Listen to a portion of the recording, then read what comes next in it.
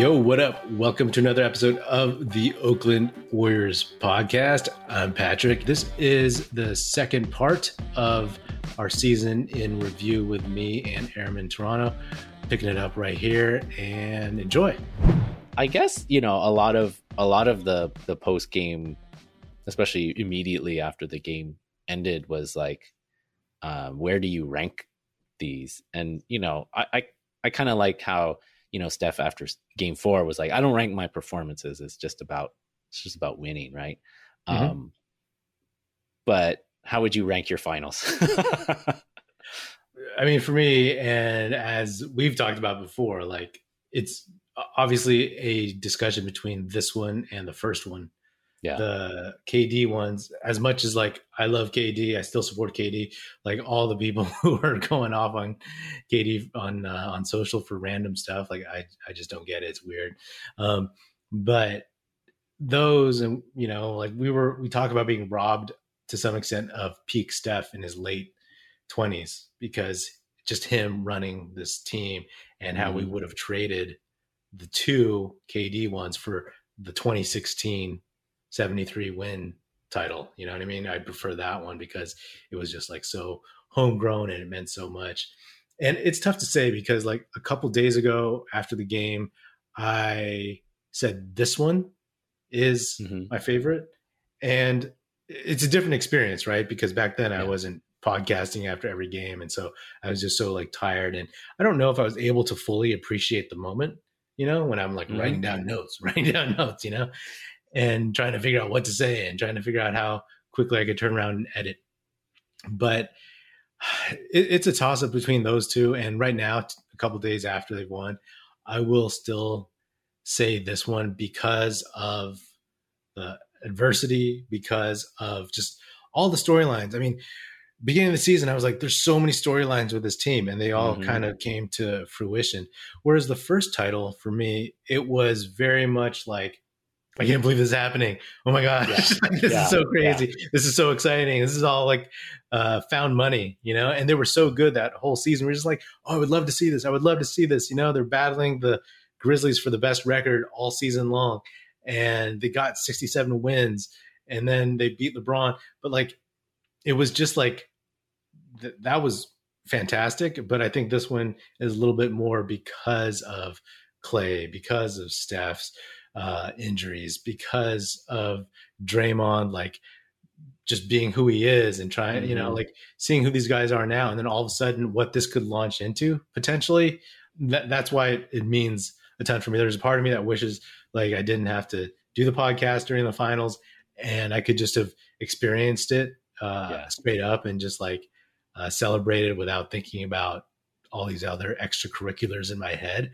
But right now, I'll say this one.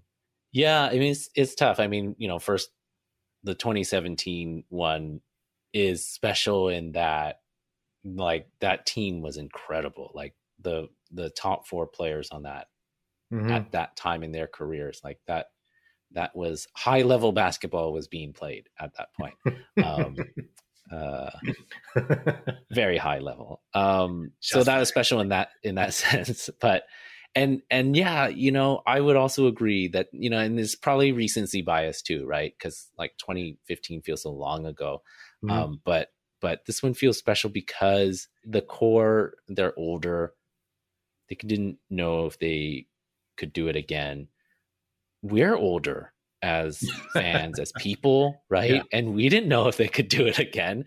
And it's really cool to see somebody, you know, this team, these players come through again, right? It's that kind of like, you know, like the movie where the old gunslinger comes back and, you know, pulls it out of a hat, you know, at the last minute or something like that. And that's really cool because, you know, I mean, so it relates to you kind of like life cycles and dynasties go in cycles too.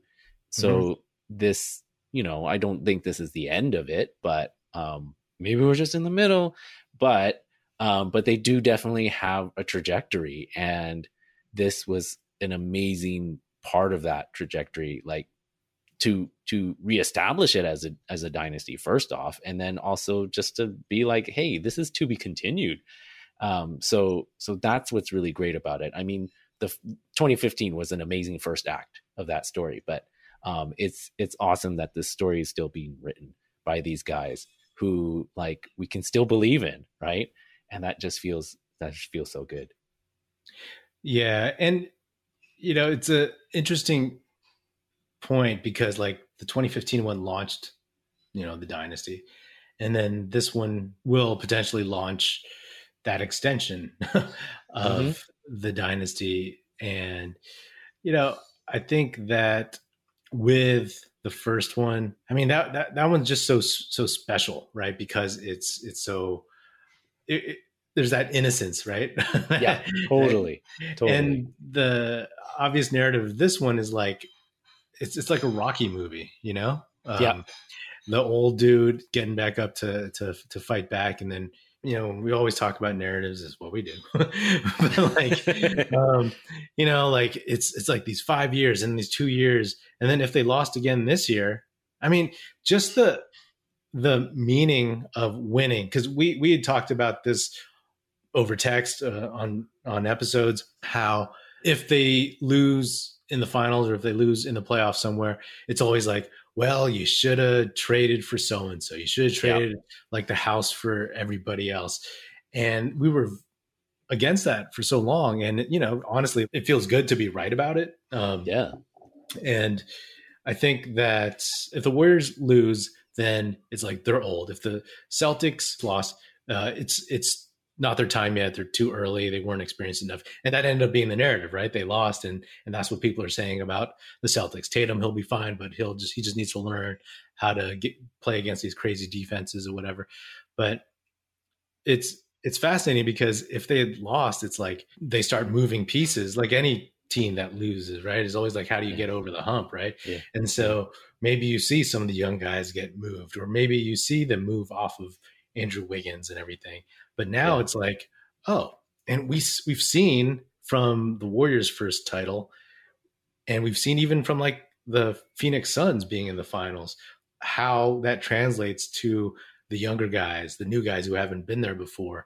And I'm looking forward to that, like how this affects them. Granted, like Kuminga, Moody, Wiseman, of course, didn't play in the finals, but just being there and being that environment and seeing what it takes to get to this level. I mean, we talk about Wiggins having inconsistency in Minnesota in terms of like the front office and the coaching staff and the head coach.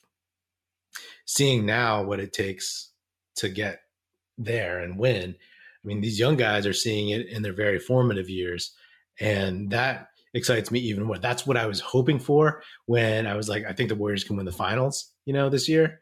And it's awesome, like it's weird to see everybody all of a sudden, I mean, lack of a better term, nationally, like jump on that bandwagon, because we're like, hey, I've been saying this for a while. Like we've been talking about it for a while. Did you listen to my playoff preview? But it's very satisfying, and I look forward to seeing how it continues to grow, because it's that homegrown talent. It's the that we've always loved. Yeah, right? Like the drafted dudes, and I said this on I think the last episode, but I'll say it now, and I think I even texted this to you like a couple of weeks ago. The guys under contract for the Warriors are Steph, Clay, Draymond, Wiggins, Poole, Kuminga, Wiseman, and Moody. And I think I asked you, like, is there a better top 8 that's actually signed right now? I don't know. I don't care to look it up, but I can't imagine. There may be a top 2 that's better, but no one's going to have that much talent, from 1 to 8 in my opinion. And like, that is exciting because, even in that group, you have the vets, and then you have the guys like Wiggins, and even though Poole just turned 23, he's proven that he can do stuff. And then you have Wiseman, Kuminga, Moody, and it's like these 3 different clusters of ages, which has proven to work for them and could be even better in the future. Yeah. And, it's a great credit, and they are getting credit, the front office and ownership, for, I mean, it's kind of running counter to, well, definitely ran counter to the narrative of they need to not waste Steph's prime. They need to go get somebody. We'll never know who was available. Clearly there wasn't anybody they felt who was good enough to trade those things, but it's pretty bold to say this is what we're doing. And the thing is, it's like, I mean, you know, you can say 2 timelines and whatnot, but you know, the young timeline didn't factor into this playoffs. So I mean, it's a huge credit to the vets and the middle-aged dudes like Looney and GP2 and Wiggins. I mean, yeah, outside of Poole, like none of the young dudes contributed in this run. So so it's really, I mean, but I would say it was a really, really bold decision to make, and to just put that out there and made it be known that this is what we're going to do. And so Bob Myers, you know, deserves a lot of credit, and the ownership group, like, you know. Let me ask you, so, you know, the hypotheticals always included Wiggins for salary purposes, and then some combination of Poole, Wiseman, the picks who became Kuminga, and Moody, of course, and even after they were drafted, right? If you throw Beal or Ben Simmons or Pascal Siakam, or again, this was never on the table, but everybody was pining for Damian Lillard, who hurt him. So it was out all season with an injury that he probably would have gotten still if he played for the Warriors. But like, do you think they win the title if they have, you know, Bradley Beal instead of Wiggins and Poole? No. You know, and yeah, I mean, we've talked about earlier in the season how like you don't need a trade for Beal because Poole has proven to be he's not as good as Beal yet, but like he's proven to be that guy who can like give you those points. We talked about that in like October or September or something, right? And he's cheaper too. None of the names that were out there, which was, you know, Simmons, Beal, Harden, like Miles Turner or whatever, like none of them are guarding Luka. None of them are guarding Tatum. None of them are checking Ja. I mean, you know, Wiggins had some success and some not against Ja. There's nobody who would have replicated what he did, right? They would have gotten so hurt on defense. And that goes to the point that we're going in the beginning, like the way that we understand team building, the way we understand how you need to win is this, you know, star-based system, right? You need to have this collection of stars. And actually you don't. We already have the stars, first off. So yeah, you do need stars. But you can be successful building the team this way, right? With like the right pieces, the right coaching, the right support, all of that kind of stuff. And it's not just about the money either, right? Yeah. So yeah, I mean, again, it's the way we understand basketball is this kind of bucked the normal kind of like fan base narrative. And maybe, you know, hey, a lot of the media too felt they should trade, to put all their chips on the table, go all in on a trade. But who else? Who was out there? It's like, yeah, sure. If Giannis was there, yeah, do it for that. But like there wasn't. Bam Adebayo, sure. You know, I don't know. Yeah. But you remember around the draft, we were all in on the draft and keeping those dudes because our preference for like homegrown talent and what, you know, when Kuminga was gifted to us pretty much. And I just remember after the draft, like some people gave the Warriors a good grade, but then I remember like Kevin O'Connor, whatever his name is on the Ringer, like, oh, he just like Bill Simmons showed, they just ripped the Warriors for that. Yeah. And then like a bunch of Warriors Twitter was just, I mean, you know, Warriors Twitter is Warriors Twitter, but they were just like going to town on, first of all, like people who wanted, I always bring this up, so I apologize, but like, you know, Davion Mitchell, you know, because they're like, oh, we need that guy, you know what I mean? Somebody who's ready to step in right away. And hey, good player. Yeah, he's good, but I'll take Kuminga and GP2 any day. But you know, I do kind of want to like just quickly like talk about what were things that you predicted or you felt were going to happen that actually happened. Do you have any terrible takes like from either before the season, even during the season, or before the playoffs? Oh man, God, I haven't kept receipts on myself, so I mean, I do remember my Wiggins and Oubre take, but I feel like in the preseason I was pretty much on the GP2 bandwagon, so I feel vindicated about that. Like something just popped about when you saw him play, right? Like even down the stretch of last year. Oh, well, you know me and Damian Lee. I've been a believer. I think at the beginning of the playoffs, I said Damian Lee will make an important shot. So he did not. But I do think there was one game, I think it was one of the Memphis games, where he made an important pass. He made an important assist. And I think he passed it to Jordan Poole, who helped get him on track. It was like game 3 or so. I don't know. I think I remember and that, yeah. That was the limit. That was the extent of which Damian Lee positive contributions. Great dude. Good veteran to have at the end of a bench, but didn't make the contribution that I was expecting. That's maybe a deep cut of disappointment, but you know what? I don't. Yeah, the beginning of the season was a long time ago, so I don't remember what we talked about at the beginning of the year. And this, like you said, so many things happened through this year. So many things to talk about. Was just wild, and it was a super interesting year. I mean, actually, the fact that you had this amazing, they got out of the gate really well. Clay came back, and that was, a thing. And then, all the injuries and poor play down the stretch. So there was definitely a lot of things to pay attention to. They were never on, after that first, 20 some odd games, they were never on cruise control. It was always something that had to be figured out. What about you? Did you keep any receipts on yourself on some of your bad takes and checks you're cashing, I guess?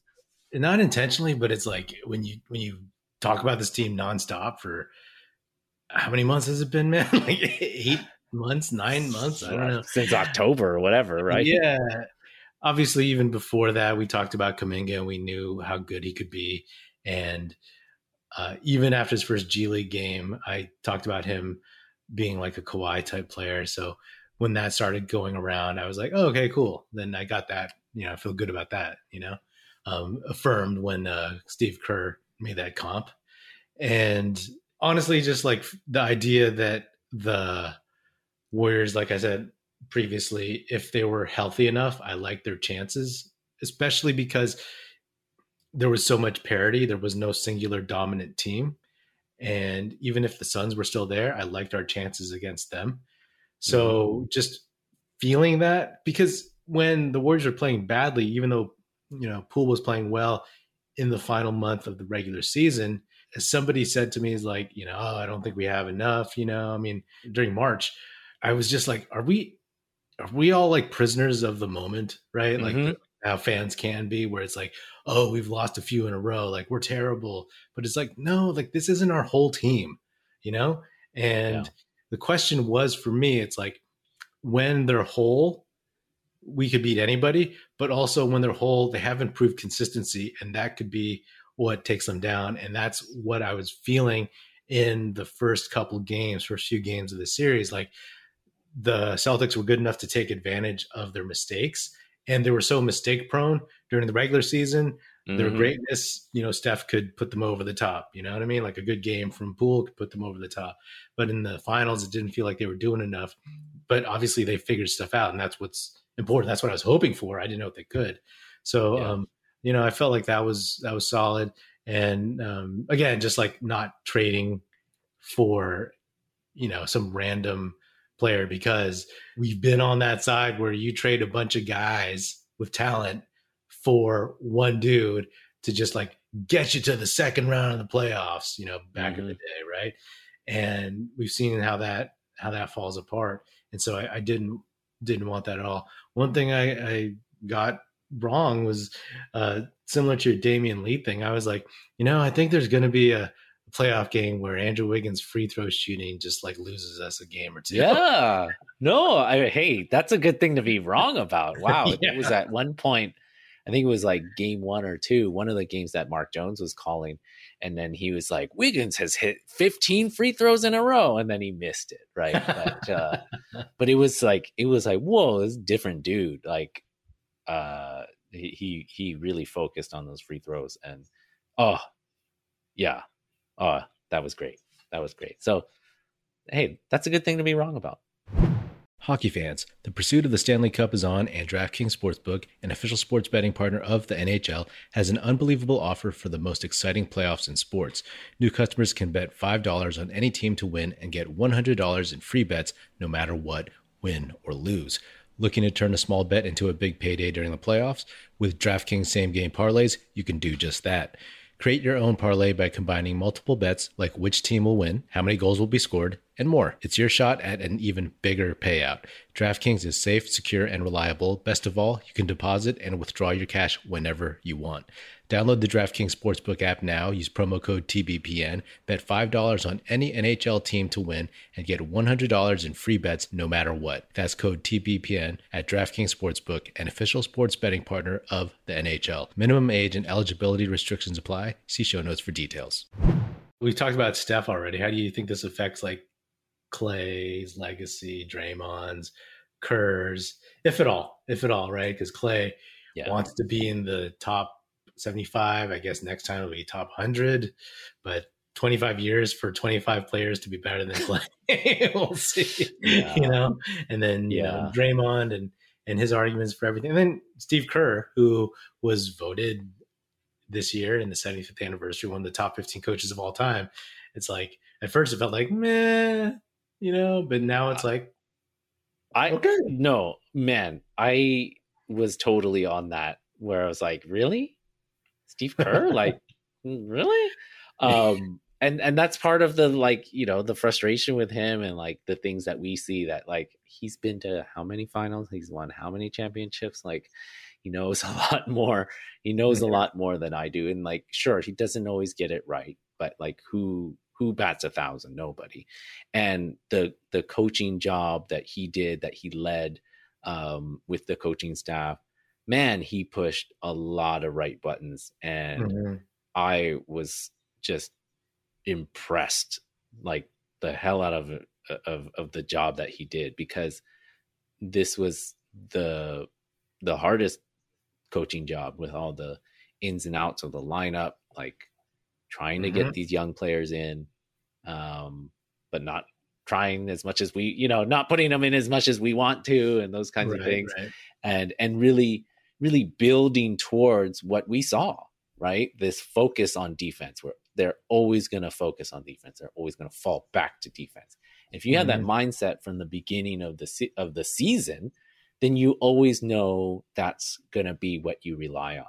And that's just, baked into the team, right? Because they literally practice that all year, right? Yeah.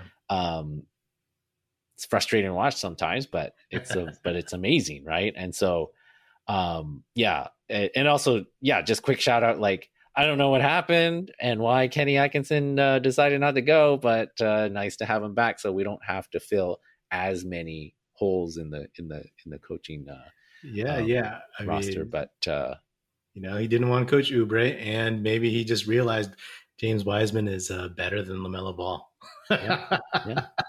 Champion James Wiseman. I think I sent you a picture of him hugging the trophy. And then I saw the portrait on the Warriors Instagram of like, the backdrop, the black backdrop. And like, I gotta be honest, I'm happy for the guy, and I believe in the guy still, as long as he's healthy. But one of many championships. Let's hope. But yeah, exactly. But like, Atkinson is like, people have tossed the idea that like maybe he's going to replace Kerr down the road. Sure, if he wants to stay like 5 years or something, because Kerr says he's wanted to coach at least 10. What, he's at like 8 now or something. So maybe, but like, who knows how he'll feel. Obviously it depends on like how it goes with the core 3 guys for the next few years, and if he wants to go out with them. But I also just think like you just won a title, you know, and the opportunity to learn and also just be that guy, be the top assistant instead of, you know, without having Mike Brown there. You know, I'm not saying that there was strife, but it's like you just get to be the guy, and you have all this talent, right? That we've spoken of. It, you know, he can become homies with Wiseman, Kuminga, Moody, and Poole, and then all of a sudden he takes over, and they're good to go, right? Yeah. Because his whole thing was he's great at developing guys, but then they tune him out or something I don't know, when they get older. So, but that just goes to show you like how, I mean, I'm sure they open up the checkbook too, but that might be the main thing. So we can just leave the conversation at that. But you know, it's a great place to be for him. And I'm excited to see what he can do with some of the younger guys offensively. The more continuity, the better, because you want a championship.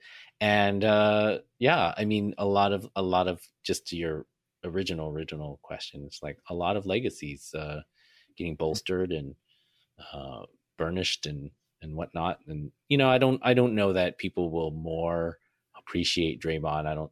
I think he's just too you know, gets people's goat a little bit too much. But obviously hugely popular too. Klay, I think it still remains to be seen. I think this is still a transition year. I mean, obviously, like a huge accomplishment to be out on the floor, and just to see how much perspective he has gained from that, and you know, and by being able to communicate that, how we have had more perspective about that, what it means to him, what it means to these players, this core, what they mean to each other. And like, those are, as a fan, that's awesome, right? Like, that's just, never mind the legacies and narratives and whatnot, but like, just to see, it's so rare to have this many players play together for this long, right? Yeah. Like, however many games they've played together, it's like, it's in the record book. It's historic. They don't stick together. And part of that is their relationship with each other. They have the right mix. And then, but it's also, you know, the team supporting them and engaging them and listening to them and paying them, you know?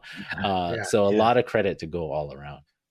Yeah. And just, again, like the idea that this is the paradigm that the young dudes who are, you know, 19, 20, 21, and even Poole 23, that they see not just the work that it takes, but how it all works. I mean, part of the reason, I'm sure, that I was always like, oh, as long as the Warriors are healthy, they have a chance. I think, like, you know, the tempo of the season, all this, et cetera, and kind of knowing how, or hoping how it would unfold, is because of the way the Warriors have gone to the postseason so many times, right? It's like, if you just want to talk about Andrew Wiggins again, it's like, in that environment, it's like, you know, you play your 82 games and most likely that's it, right?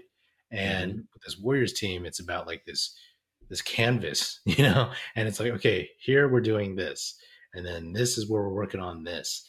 And then at this point, you know, it's kind of like the dog days that we always talk about. And then it's like, you know, lose some games maybe, but whatever. And then at the end, let's like ramp it up and then focus on the real season, right? In a lot of ways, like, that's how I looked at Iguodala's health, right? It was like more important to have him for the playoffs. Obviously, he was hurt and didn't play much. It was a factor on the bench, of course, but that is because the Warriors' deep runs, Steve Kerr's, how he communicates about a season and how he talks about what they're trying to do. Granted, it doesn't land well with the fan base a lot of the times, like the we're not going to chase wins, or, you know, we're fine, or, you know, like, I agree with you, Kerr now, to me, deserves being in that top 15. Yes, he was blessed with talent, but so was Phil Jackson. And Phil Jackson never coached a bad team at all. Pat Riley, Red Auerbach, you have to have talent. And exactly. There's plenty of teams that have talent and they don't do anything. So Brooklyn. Greg Popovich, he fired Bob Hill the year that they got Tim Duncan. He became and called himself his coach, right? Yep. So Like it's not his fault that he was blessed with talent, but he definitely made something. And then this most recent one, to me, like definitely solidifies him as like a guy who, like Phil Jackson, is a good kind of communicator, understanding of egos and management of team personalities. And then also, with help from his staff, able to come up with some adjustments along the way. He was great, which is that's more important than not going to like more Steph pick and rolls in February. Yeah. Well, thanks for being on the show, man.